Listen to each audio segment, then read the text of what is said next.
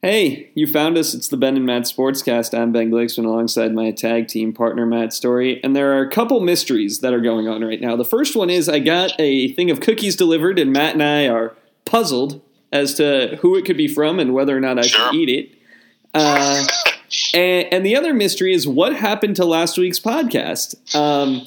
We recorded it, and then through user error on my end, I appear to have deleted the actual content of it, but still posted an hour and change of silence.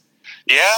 I mean, as I told you the next morning when you discovered this, we should have just, put up a note that this was somehow our silent protest on the state of sports, the state of the world, or something like that. It's too bad because, I think that was one of our longer podcasts. Maybe that was the problem. I don't know. I don't know if that's been considered, but we went a long time and we had so much brilliance, and it'll just be contained between the two of us. But suffice it to say, if you're listening, there was a lot of brilliance. Yeah, some short cliff notes, general happiness about the Patriots losing. Yes. General ambivalence about Jimmy Garoppolo's contract. And then some minor hand-wringing about ASU basketball, which now we can talk about how that was all misplaced. Turned out to be, that was one brilliant point that I'm glad we don't have on audio, where both of us said, I'm more worried we're going to lose all three of these next home games than win all three. Well, we won the first two, so that's a point that I'm glad that, was erased from eternity. But, and I think we owe it to our fan base, and there is a big fan base. Since we do talk ASU football more than any topic, we were pretty pleased with the recruiting class. Neither one of us ready to, have a parade for it, but certainly better than what we feared might be the case. Yeah, if we're going to touch on that briefly, Herm rallied, I think is the best way to describe it, from a lackluster start, which we expected, and you have to give, I think, credit to Antonio Pierce and what he was able to do with the Long Beach Poly kids and the other California recruiting. He and John Simon seemed to be really focused on that, and it paid off in a big way.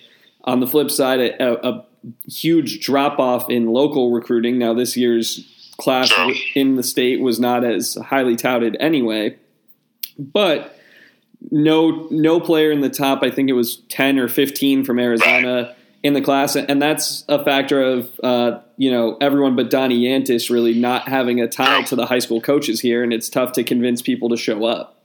It is, yeah. I mean, but yeah, overall, I think for a class that was predicted by us and by people who get paid to do this type of thing, to be one of the worst in the country as far as power programs, certainly in the conference, it ended up being pretty good. What does it mean? Who knows? At this point, we'll know more 2, 3, 4 years from now as to how good it really was or how bad it was. But, on paper, which is all we can judge for now, it was better than, what people forecasted. And like I said, what I think you and I both feared, I said it, probably more than once, that I kind of thought this class was a lost cause. And it turned out to be better than what I had expected there. Yeah. Yeah, I think that there were big strides made in the end. They closed well with, on the defensive side of the ball, a safety and a linebacker, two positions that you expect will be big needs and potential immediate playing time. Yeah, true. And certainly at safety, the chance to compete, I know a lot of guys are returning, but it was sort of an open competition throughout the season in the secondary, which only had more added to it with Alex Perry announcing he's transferring. And at linebacker, Merlin Robinson, who they brought in, considering the loss of Christian Sam and DJ Calhoun, if he's what he's cracked up to be, he could start. I mean, and Jamarcus Rhodes, who played kind of a, I guess that hybrid linebacker safety position that Graham was fond of. I mean, three of the four starting linebackers, and I guess Karan Crump being the other, even though he missed most of the year, he is back. But three of the four are gone. Not a lot of depth behind them, and so there's certainly opportunity. You're right, for a lot of these kids that got recruited to probably play right away, because that was one of the biggest weak points of last year's defense all year. from start to finish was where there wasn't much depth. Beyond the starting 11, certainly in the front seven, the starting seven, you didn't feel confident in much of the depth, and so there's wide open opportunity for anybody coming in. Yeah, it's going to be interesting also to see the guys who return and how they fit into the 3-3-5 system. Sure. That the defense is being converted to. Given how the Pac-12 has gone, really for everyone but Stanford and Utah, having 5 guys in the secondary probably makes a lot of sense. It does. Yeah. I mean, the 3-3-5 always. I don't know about you, but it makes the hair stand up on the back of my neck because that was what Dirk Cutter ran. But some teams have found ways to run it very effectively in ways that Dirk Cutter's defenses never did. So I'm going to hope that this Danny Gonzalez guy who had a pretty good defense at San Diego State, we saw it last year. Can find a way to make that work because the last time we ran a defense like that, it wasn't very good. And Rich Rod was fond of that defense as well, and his defenses were not very good. So we'll hope this has better results. Yeah, absolutely. So that brings us to ASU basketball. And all of the hand-wringing that you missed last week, but that I assure you happened on our side, was for naught, as the Sun Devils got Bobby Hurley his first Pac-12 weekend sweep, and looked good doing it. Much needed. Yeah. Certainly the second game, the USC game, they were down for most of it, and down, by I think 9 points late, and came back and finished with a flurry and ended up winning on a shot with 2 seconds to go. But the UCLA game was a very impressive performance against a pretty good team, not a borderline tournament team that had just gone to Tucson and won 2 days before, and that was as good as I've seen this team. And admittedly, there've been some games that I haven't been able to watch, but from what I've read and seen, as good as I've seen them since the non-conference season. Really since that Kansas game, which was the peak of the year. This was a pretty darn solid performance.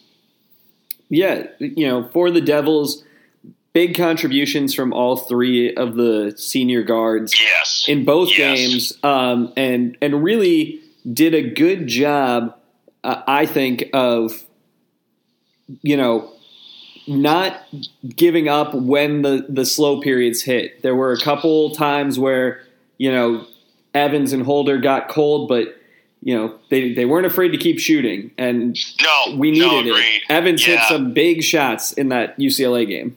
He did, and Holder hit the game winner against USC, but Evans hit the three to tie it with 50 seconds to go.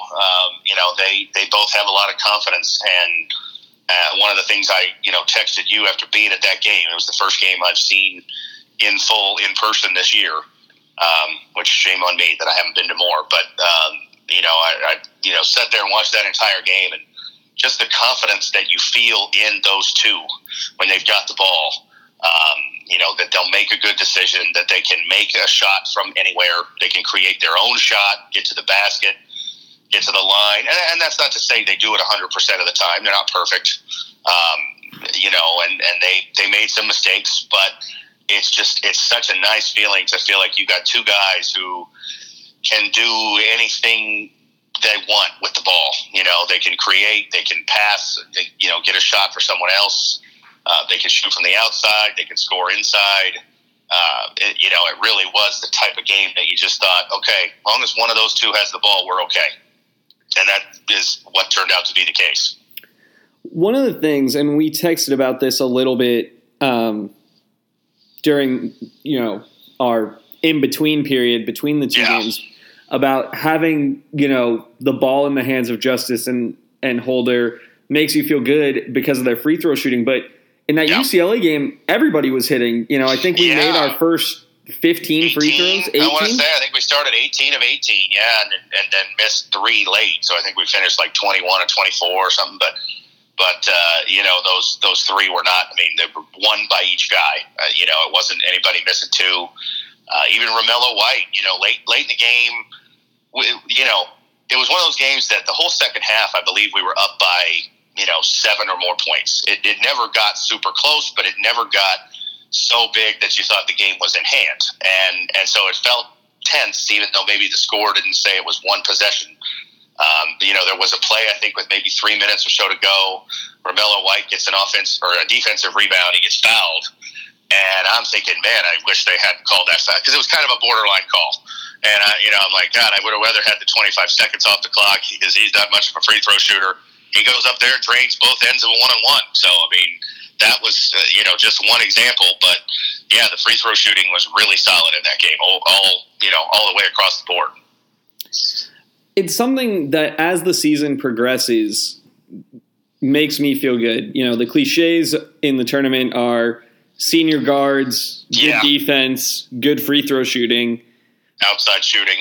We got a lot of those things. Yeah, I agree. I mean, who knows how it's going to translate, but we do have a lot of those little variables that oftentimes, take a team further than maybe they should go in the tournament. When you look at the guys who contributed, one name that was conspicuously absent from the UCLA list was Remy Martin. He played very sparingly, a lot more Kimani Lawrence. And, the thing that the broadcast said, the point they made about Remy Martin and what he does, that I hope, regardless of his productivity in a specific game, becomes sort of a through line for all of this, is he lets our other guards rest on not having to play the hardest defender. He plays the role of hardest defender. The whole time he's in. He takes the toughest assignment on any of the guards. He runs the top of the key on when they do the switching matchup zone. Right. And that is something that is invaluable as far as just saving some wear and tear and saving some reps. And he's been big. I mean, that game wasn't his best. I don't even want to say it was a bad game for him. I think it was merely a function of Hurley realizing, hey, all three of my senior guards are playing well. And he was getting good contributions from the bigger guys. Kimani Lawrence, who we got to talk about, was pretty solid. And so I think he found it a function more of just not wanting to take those other guards off the court. Not so much Martin not playing well, but it just, it was a quieter game for him. But he's had important games. The Washington State win, which was, somewhat of a season saver. We were 4-6 in the conference. We're at Washington State. We were struggling in that game, and a loss there would have been a really tough one to swallow. And he played really well and made big plays late to help us win that game. And so, it wasn't his greatest game against UCLA, but he's gonna matter. I mean, as much as we talk about the senior guards, if we are to make some noise in the Pac-12 tournament and the NCAA tournament, I think, he's going to play a role in that if good things happen for us there. Well, I mean, you can just look no further than the Kansas game and the way he played to know that it's in there, that if for some reason you're getting an off night from one of the guards, that he has the ability to do it. Yeah.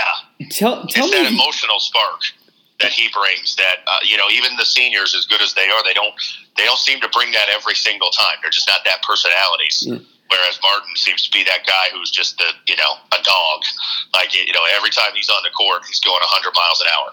Yeah, I think that it becomes notable when Shannon Evans does it. Not to say that he brings it rarely, but in the UCLA game, you could see him because Martin wasn't playing that much. He was chirping more. He was slamming the court. He was, acknowledging the crowd, doing all these things that normally you would suspect Remy Martin would do. Right.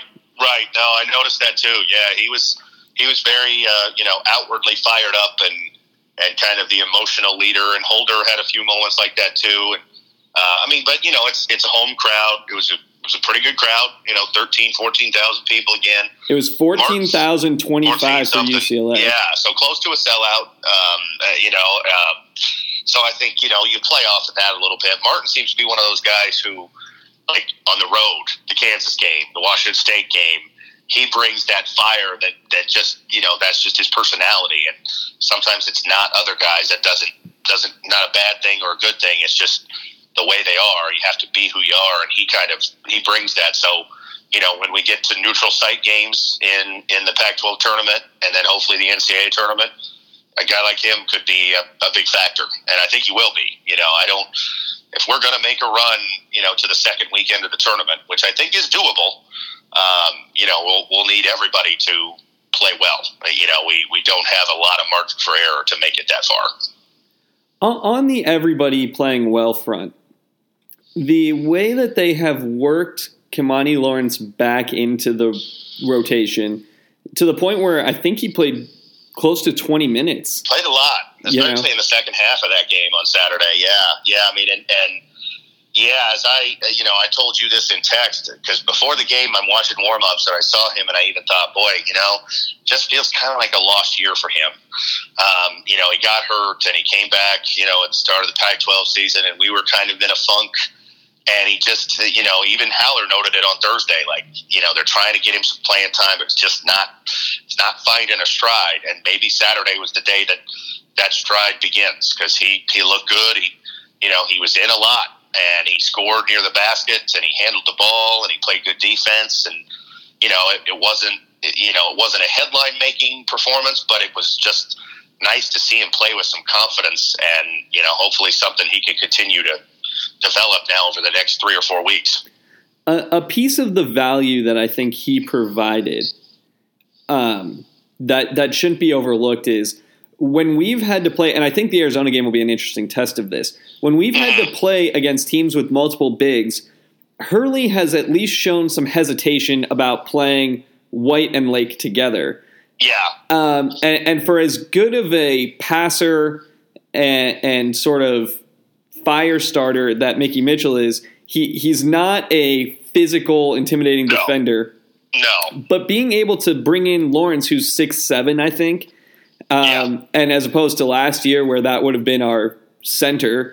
Having him get to play the 4 on defense is, I think, going to be valuable. We'll see what happens against Arizona because they can trot out big after big. Right. Which, speaking of the bigs, before I lose the thread on this, the play from Daquan Lake to catch the ball, the block shot, was pretty remarkable. Yeah, that was a really cool play. It's one of those ones. I'm not sure you could make the case it was a goaltend, but it was right on the line. But he caught it. He didn't reject it. He didn't deflect it to himself. He just caught the ball out of the air. Yeah, it was like a wide receiver going up for a fade pass. Yeah, I mean it was impressive, and I think it was Evans took a 3 at the other end. And it was one of those that, man, if that shot had gone down, the place would have gone nuts because they were already primed. And he took a quick 3 and. It was one of those, as the ball's in the air, you're thinking, oh, man, what a moment this would be. But there were still several. That shot didn't go in, but I will say, being there were a couple moments in that second half where I just, timeouts were called, and I just took a moment to kind of look around and think, this is pretty cool. We haven't got to experience a lot of this. Places like Arizona and Kentucky, Kansas, they'd laugh at me for saying that. But, you have to realize what it is to be an ASU fan. We haven't had a lot of moments like this. So it was cool to look around and just kind of soak that in. Yeah. Well, I mean, the fact that they took down the panels, I can't remember who tweeted it, if it was Haller or somebody from ASU Athletics, but it was the attendance for the UCLA games from our senior year forward. Yeah. And it wasn't even close. It was like by 1,000 people, the biggest, but to the next biggest. And a lot of years it was 8,000 or 9,000. Oh, I'm sure. Yeah. I mean, it's been good, and you wonder because we've talked a lot about how this is a bandwagon city, and it is. And they made the decision to take down the boards, and that kind of coincided with our funk. And I really thought, boy, this is not going to, by the Colorado-Utah game, by this past weekend, are we going to be back to getting 7,000 people and it's going to look really stupid? But that hasn't happened. The crowds have continued to show up, and certainly a weekend like last weekend is really positive for that. But there does seem to be genuine excitement about this program, even through the little bit of struggles that we had. And we never had a huge rough patch, but a little bit of a rough patch. I'm really encouraged by the fact that people have stayed with it when some signs there in January were saying, it's kind of fading away. We fell out of the rankings. We couldn't string together wins. But it hasn't really hurt fan enthusiasm. And I'm surprised but pleased. Yeah, it's amazing. And this is why they needed to give him the extension. And this is why they needed to pay him more, is because he's going to generate more money for them. He is. Well, and there was a notable. Now, I mean, we saw some really good atmospheres in the James Harden years. One I'll always remember is the Stanford game on Valentine's Day, which is coming up tomorrow night, and I believe that was our senior year. So 10 years ago, I believe exactly, was a tremendous atmosphere. So we had a few of those, but one of the notable things about that game Saturday night was how exciting the basketball was. And that just wasn't Herb's style. Not to knock Herb, but, the atmosphere was good, but the games were like, they were slow slugfests. This was not. I mean, this is catch the rebound and go. Shoot threes. Run it up and down. I mean, there were a couple times where I was even like, boy, slow the pace. And like, nope, they don't slow the pace. So it's fun to watch, and that goes a long ways toward kind of getting you through. Maybe you're not winning as much as you did early in the year, but you're still playing a fun brand of basketball, which goes a long way here, as we've discussed. You have to be entertaining along with successful, and Herb's teams were never really entertaining. No. The only reason people came was they were successful. They were, yeah, and they were never successful at the rate that this team got off to. Now we'll see at the end of the year. I mean, Herb had a team that got to the 6th seed in the NCAA tournament, and a team that finished second in the Pac-12. And this team's not likely to get to either of those levels, but they might. There's still a chance at that. So we'll see. But it's a fun style of basketball to watch. It's entertaining. Hurley himself is entertaining. I mean, people get into that, watching him and his antics. Opposing fans hate him. Our fans love him. That's how he was as a player. So that goes a long way too. That charismatic personality that, again, Herb just didn't have. Not to crush Herb. Herb was a solid coach, but it's just a big difference seeing what they're doing now. Well, the other thing, and we've talked about this, Herb was the right coach for the situation that he was brought into. It was a program that lacked discipline, that was in disarray. Yeah. A lot of the end of the Rob Evans era kind of got brushed under the rug because of Ike playing well. Right. But there were a lot of on-court issues and things, even more off-court issues that just get overlooked. If you don't believe me, just Google Bryson Kruger. Yeah. There was some trouble there, and just even with that, without that, a real lack of talent beyond Ike. I mean, a real lack of talent. And Herb had to come in there and just increase the talent level, and he did quickly, and he had success. Didn't keep it up, but he had some success, and you're right, he was a good hire. His time ran out, and Bobby Hurley has been a good hire too. I think you can say both of those things. You can say Herb was a good hire and did well, but his time was up, and we needed a new approach. And this approach has been good for us. The thing that Hurley appears to be delivering, which I don't know if it'll be true or not, but what it appears to me to be happening is not blips, but sustained success. I hope, yeah. I mean, that's look, I'll be the first to admit, that's tough to say when they haven't had a winning record under Hurley before. They have not yet. No, you're right. And look, Herb Sendek had 3 straight 20-win seasons. That shouldn't be ignored. And then he didn't build on it. Cross sports, Todd Graham had back-to-back 10-win seasons, and we thought we had the guy for sustained success, and then he didn't build on it. So there are more tests to pass for Bobby Hurley to prove he can do that. But it's a positive start. And that's all, look, you can't have 5 straight good seasons in 1 year. You have to do it 1 year at a time. And he's delivering a good year this year. The expectations were, contend for the tournament. And this team looks like they should make the tournament. And again, I start watching this team and what I saw last weekend, and I think, we could make it to the Sweet 16, maybe. I mean, I'm not saying it's a cinch or anything like that, but why not? We depending on who we face and where we get seated, I think it's possible, which would be a huge accomplishment if we could get there. But just getting to the tournament would be a big step, and then you keep building on it, in 2019 and 20 and there forward.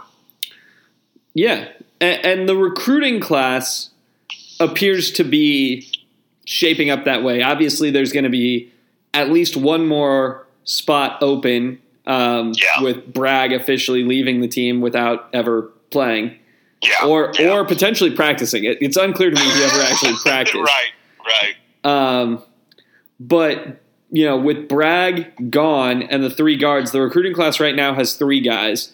Right. My expectation, based only on my speculation and not anything else, is that it'll be a transfer, either a grad transfer or a guy with eligibility, because that seems to be Hurley's style. Yeah. I mean, he's done that a lot. And, we've got 3 transfers that are sitting out this year. 2, I guess. Bragg might have been the 3rd. Yeah, it's Zylan Cheatham and Edwards from Cleveland State.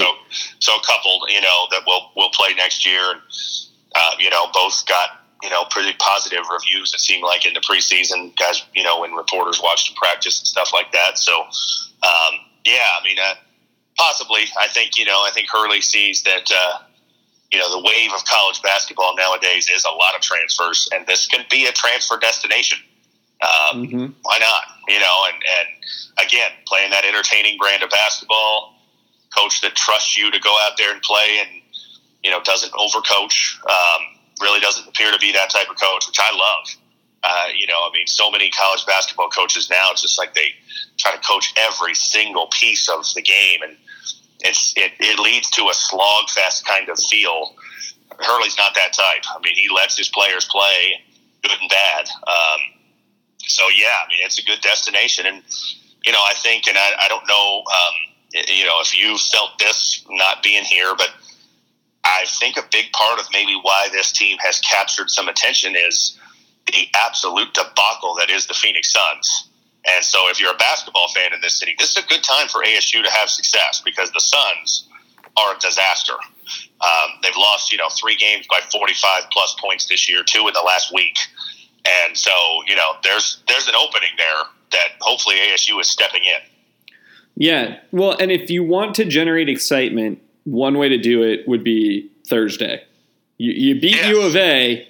Oh, yeah. I mean, look, I said to you last week on the conversation that no one heard that I felt like, this 3 games would tell us a lot, and I would have gladly taken 2 out of 3. I think you said the same. Well, we've already got the 2, so I feel good about that. I'm very, I left there Saturday night thinking, boy, we got the 2. I'm feeling pretty solid. But it means that the Arizona win could be a real nice, cherry on top of the Sunday. If we could get all 3 and get that win, and just for the sake of beating Arizona, would be huge, and absolutely. I mean, every big win you can get, and this would be the biggest win we could get the rest of the regular season, gets you more and more of that sort of positive attention. Absolutely. But to go back really quick on what he's building and what it could mean, keep in mind that the guys who are going to play next year, we're going to return White, Lake, Mitchell, Martin, Lawrence, and then you're going to bring in Cheatham and Edwards. Cheatham is sort of out of the Kimani Lawrence build size-wise. Right. And Edwards is a 6'3" guard. I would assume right now that the starting backcourt would be him and Martin. Yeah. But Lou Dort is coming as a guard. Yeah. He's coming as a point guard. That his plan is to be a ball handler at 6'6". I don't know what'll happen. I don't know if he will commit to that, if Hurley will, when push comes to shove, and I don't know, if Dort can handle the ball outside of the academy level. Right. But if he can, you're looking at, a team with the size of those Huggins, West Virginia teams. Yeah, yeah. I mean, no, agreed. And we've seen this year, basically a 2-point guard approach with Evans and Holder, and even sometimes 3 with Martin playing with them. So it's, he's shown he can do that. Some teams, you feel like, man, they need 1-point guard to kind of lead the way. This hasn't been that, and Hurley seems to coach that way. So, yeah, I mean, if both Martin and him can play point and just kind of, that roll back and forth, I think that's ideal. Yeah. And the depth, I mean, if all of these guys are real contributors, Tayshaun Cherry, true. And Valtonen, who I know very little about, but made one of the all-tournament teams that he played in. Yeah. And that's ignoring, and I almost feel bad about it because the starting to find themselves involve the return of Scheibel to the starting lineup, but Vitaly Scheibel could be back as well. That's true, yeah. I mean, so you're rattling off 11 guys there.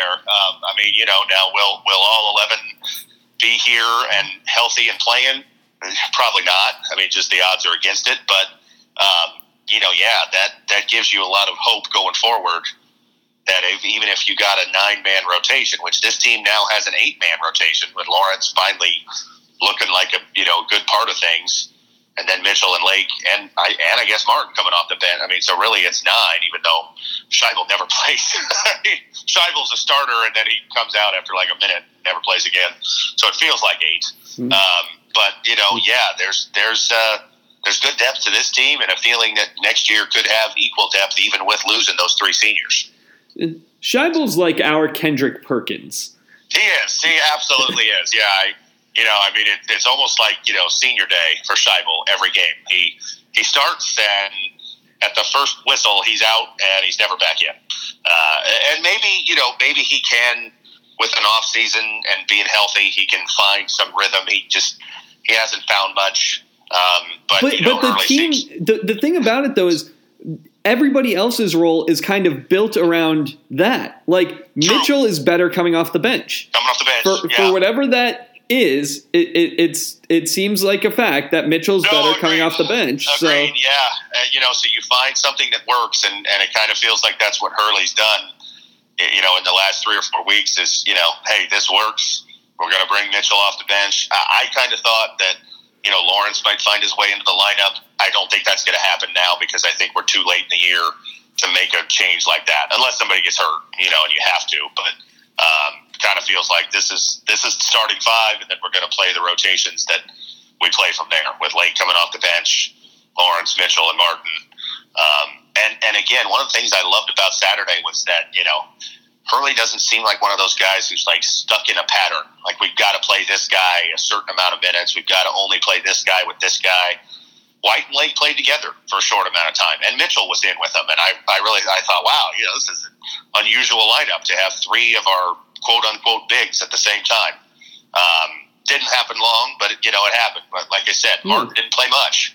Other games, Martin's played 25, 30 minutes. So it's that feel for what do you need on that particular night. Yeah, well, I mean, I think that the amount Lawrence played in that UCLA game showed that Hurley is a feel coach. It seems like he's not regimented. Other than the fact that it seems like he likes bringing Mitchell off the bench after dabbling with starting him. He's not that regimented, and I think that's good. I think he's he's not a slave to pattern. Agreed. I mean that goes along, I guess, as I said that with that same notion of like he doesn't overcoach. I think he is it gets said a lot. He's a point guard, and he knows what it's like to play that position and to be trusted. And I think he trusts his players the way he liked to be trusted as a player. And and I would be willing to bet if you asked Bobby Hurley before the game Saturday, would Kamani Lawrence play that much? He probably would have said no, but he was playing well. Things were rolling along with him, and he left him in. And I kind of, I like that. Stick with the hot hand when a guy's playing well. He's finally finding a comfort zone for the first time really all year. Keep him in there because, again, he may prove to be a pivotal part if we can make a run. maybe he's a guy that finds his stride here in the, last third of the season and becomes a big-time player by, mid-March. He definitely seems like the kind of guy like Martin with Kansas where there could be a game where he is the leading scorer, where he goes off for 20. Yeah. I mean, so it was just exciting to see him, and his numbers weren't great. I mean, I don't want to overstate it and act like, he went out there and scored, 35 and got 20 boards.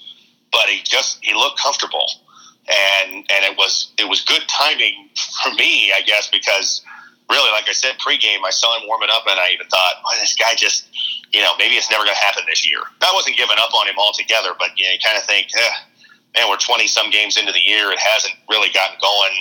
Just feels like kind of a lost year with the injury, but maybe that was the turning point for him. I hope so. Well, and he tweeted something earlier in the week about, it's a slow process and stick with me. Like almost like he had been feeling that people had that view. And he probably had. I mean, he was pretty highly touted in the preseason. That was a lot of the stories coming out was about, man, this kid's good and, what he can do and his skills. And then, to get hurt right before the exhibition season, or I think, didn't he play the first exhibition game? And then got hurt, so we just got to see so little of him, and he misses the whole non-conference run. We have this great success without him, and it was probably tough to come back and assimilate that late into the year. Yeah, but we're going to need him this year. We're definitely going to need him moving forward. Oh yeah, and absolutely, yeah. Like I said, it wasn't as though I thought, this kid's never going to make it at all. He just started to have the feeling, and it still could be. I mean, the UCLA game was just one game, but prior to that game, especially, you thought, man, this just feels like a year that is kind of lost for him. And that game gave me hope that maybe it's not. Maybe he can make a splash here in these last 3 weeks of the regular season and then the postseason. Yeah, for real. Which it's kind of, I don't know about you, but it's hard for me to believe we're only got 5 regular season games left, and then it's Pac-12 tournament, then it's hopefully NCAA tournament. We're coming down the stretch now. Football's over, so we don't have to look too far into the future. It's going to be, breaking down the bracket kind of time. Yeah, which we will have another bracket up on ESPN because it's what we do. That's right. That's right, and hopefully our Devils will be in it for the first time since 2014.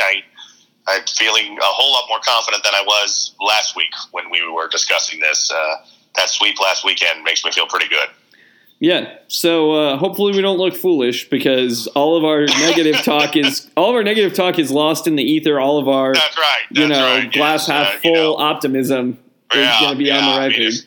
Let's just say if the next 2 weeks don't go well and we go into that last weekend needing a sweep to feel good, I think maybe you should just push record and we sit here in silence for like an hour because it worked. I'm not opposed to trying it again. Yeah, look, you know me. I change my shirt if we're losing at halftime. So That's right. Yeah. So, whatever you did, be prepared that you might need to do it again. We'll break it out, break glass in case of emergency type of thing. Yeah. So we didn't solve the overlong recording mystery. I did solve the cookie mystery. They are a gift that I have confirmed from a person, so they are not poisonous. Okay, good. And so we're going to wrap up here, and I'm going to enjoy that. Matt, do you have any prediction? Do you want to even get in the prediction business for the game on Thursday? I don't. I mean, do you? I'll make one if you want me to. I don't. What I will say is we've played every game close in conference. Yes. I don't expect this game to be more than 8 points either way. I agree. Yeah. I mean, I think it'll be a gnashing of teeth kind of game. It'll be a game that makes you nervous to the end, and it'll either end with elation or a bit of disappointment. But as I said about the first one, it's just one. This is now later in the year, so this one matters more in my mind. Last game was built up as the biggest thing ever, but it was the first one of 18. Well, now we're at game number 14 of 18. So, a win here, I'd certainly take over the one to start the way. We'll be back. We'll talk about what happened and what we saw and anything else that tickles our fancy. But until next time, he's Matt. I'm Ben. It's the Ben and Matt Sportscast.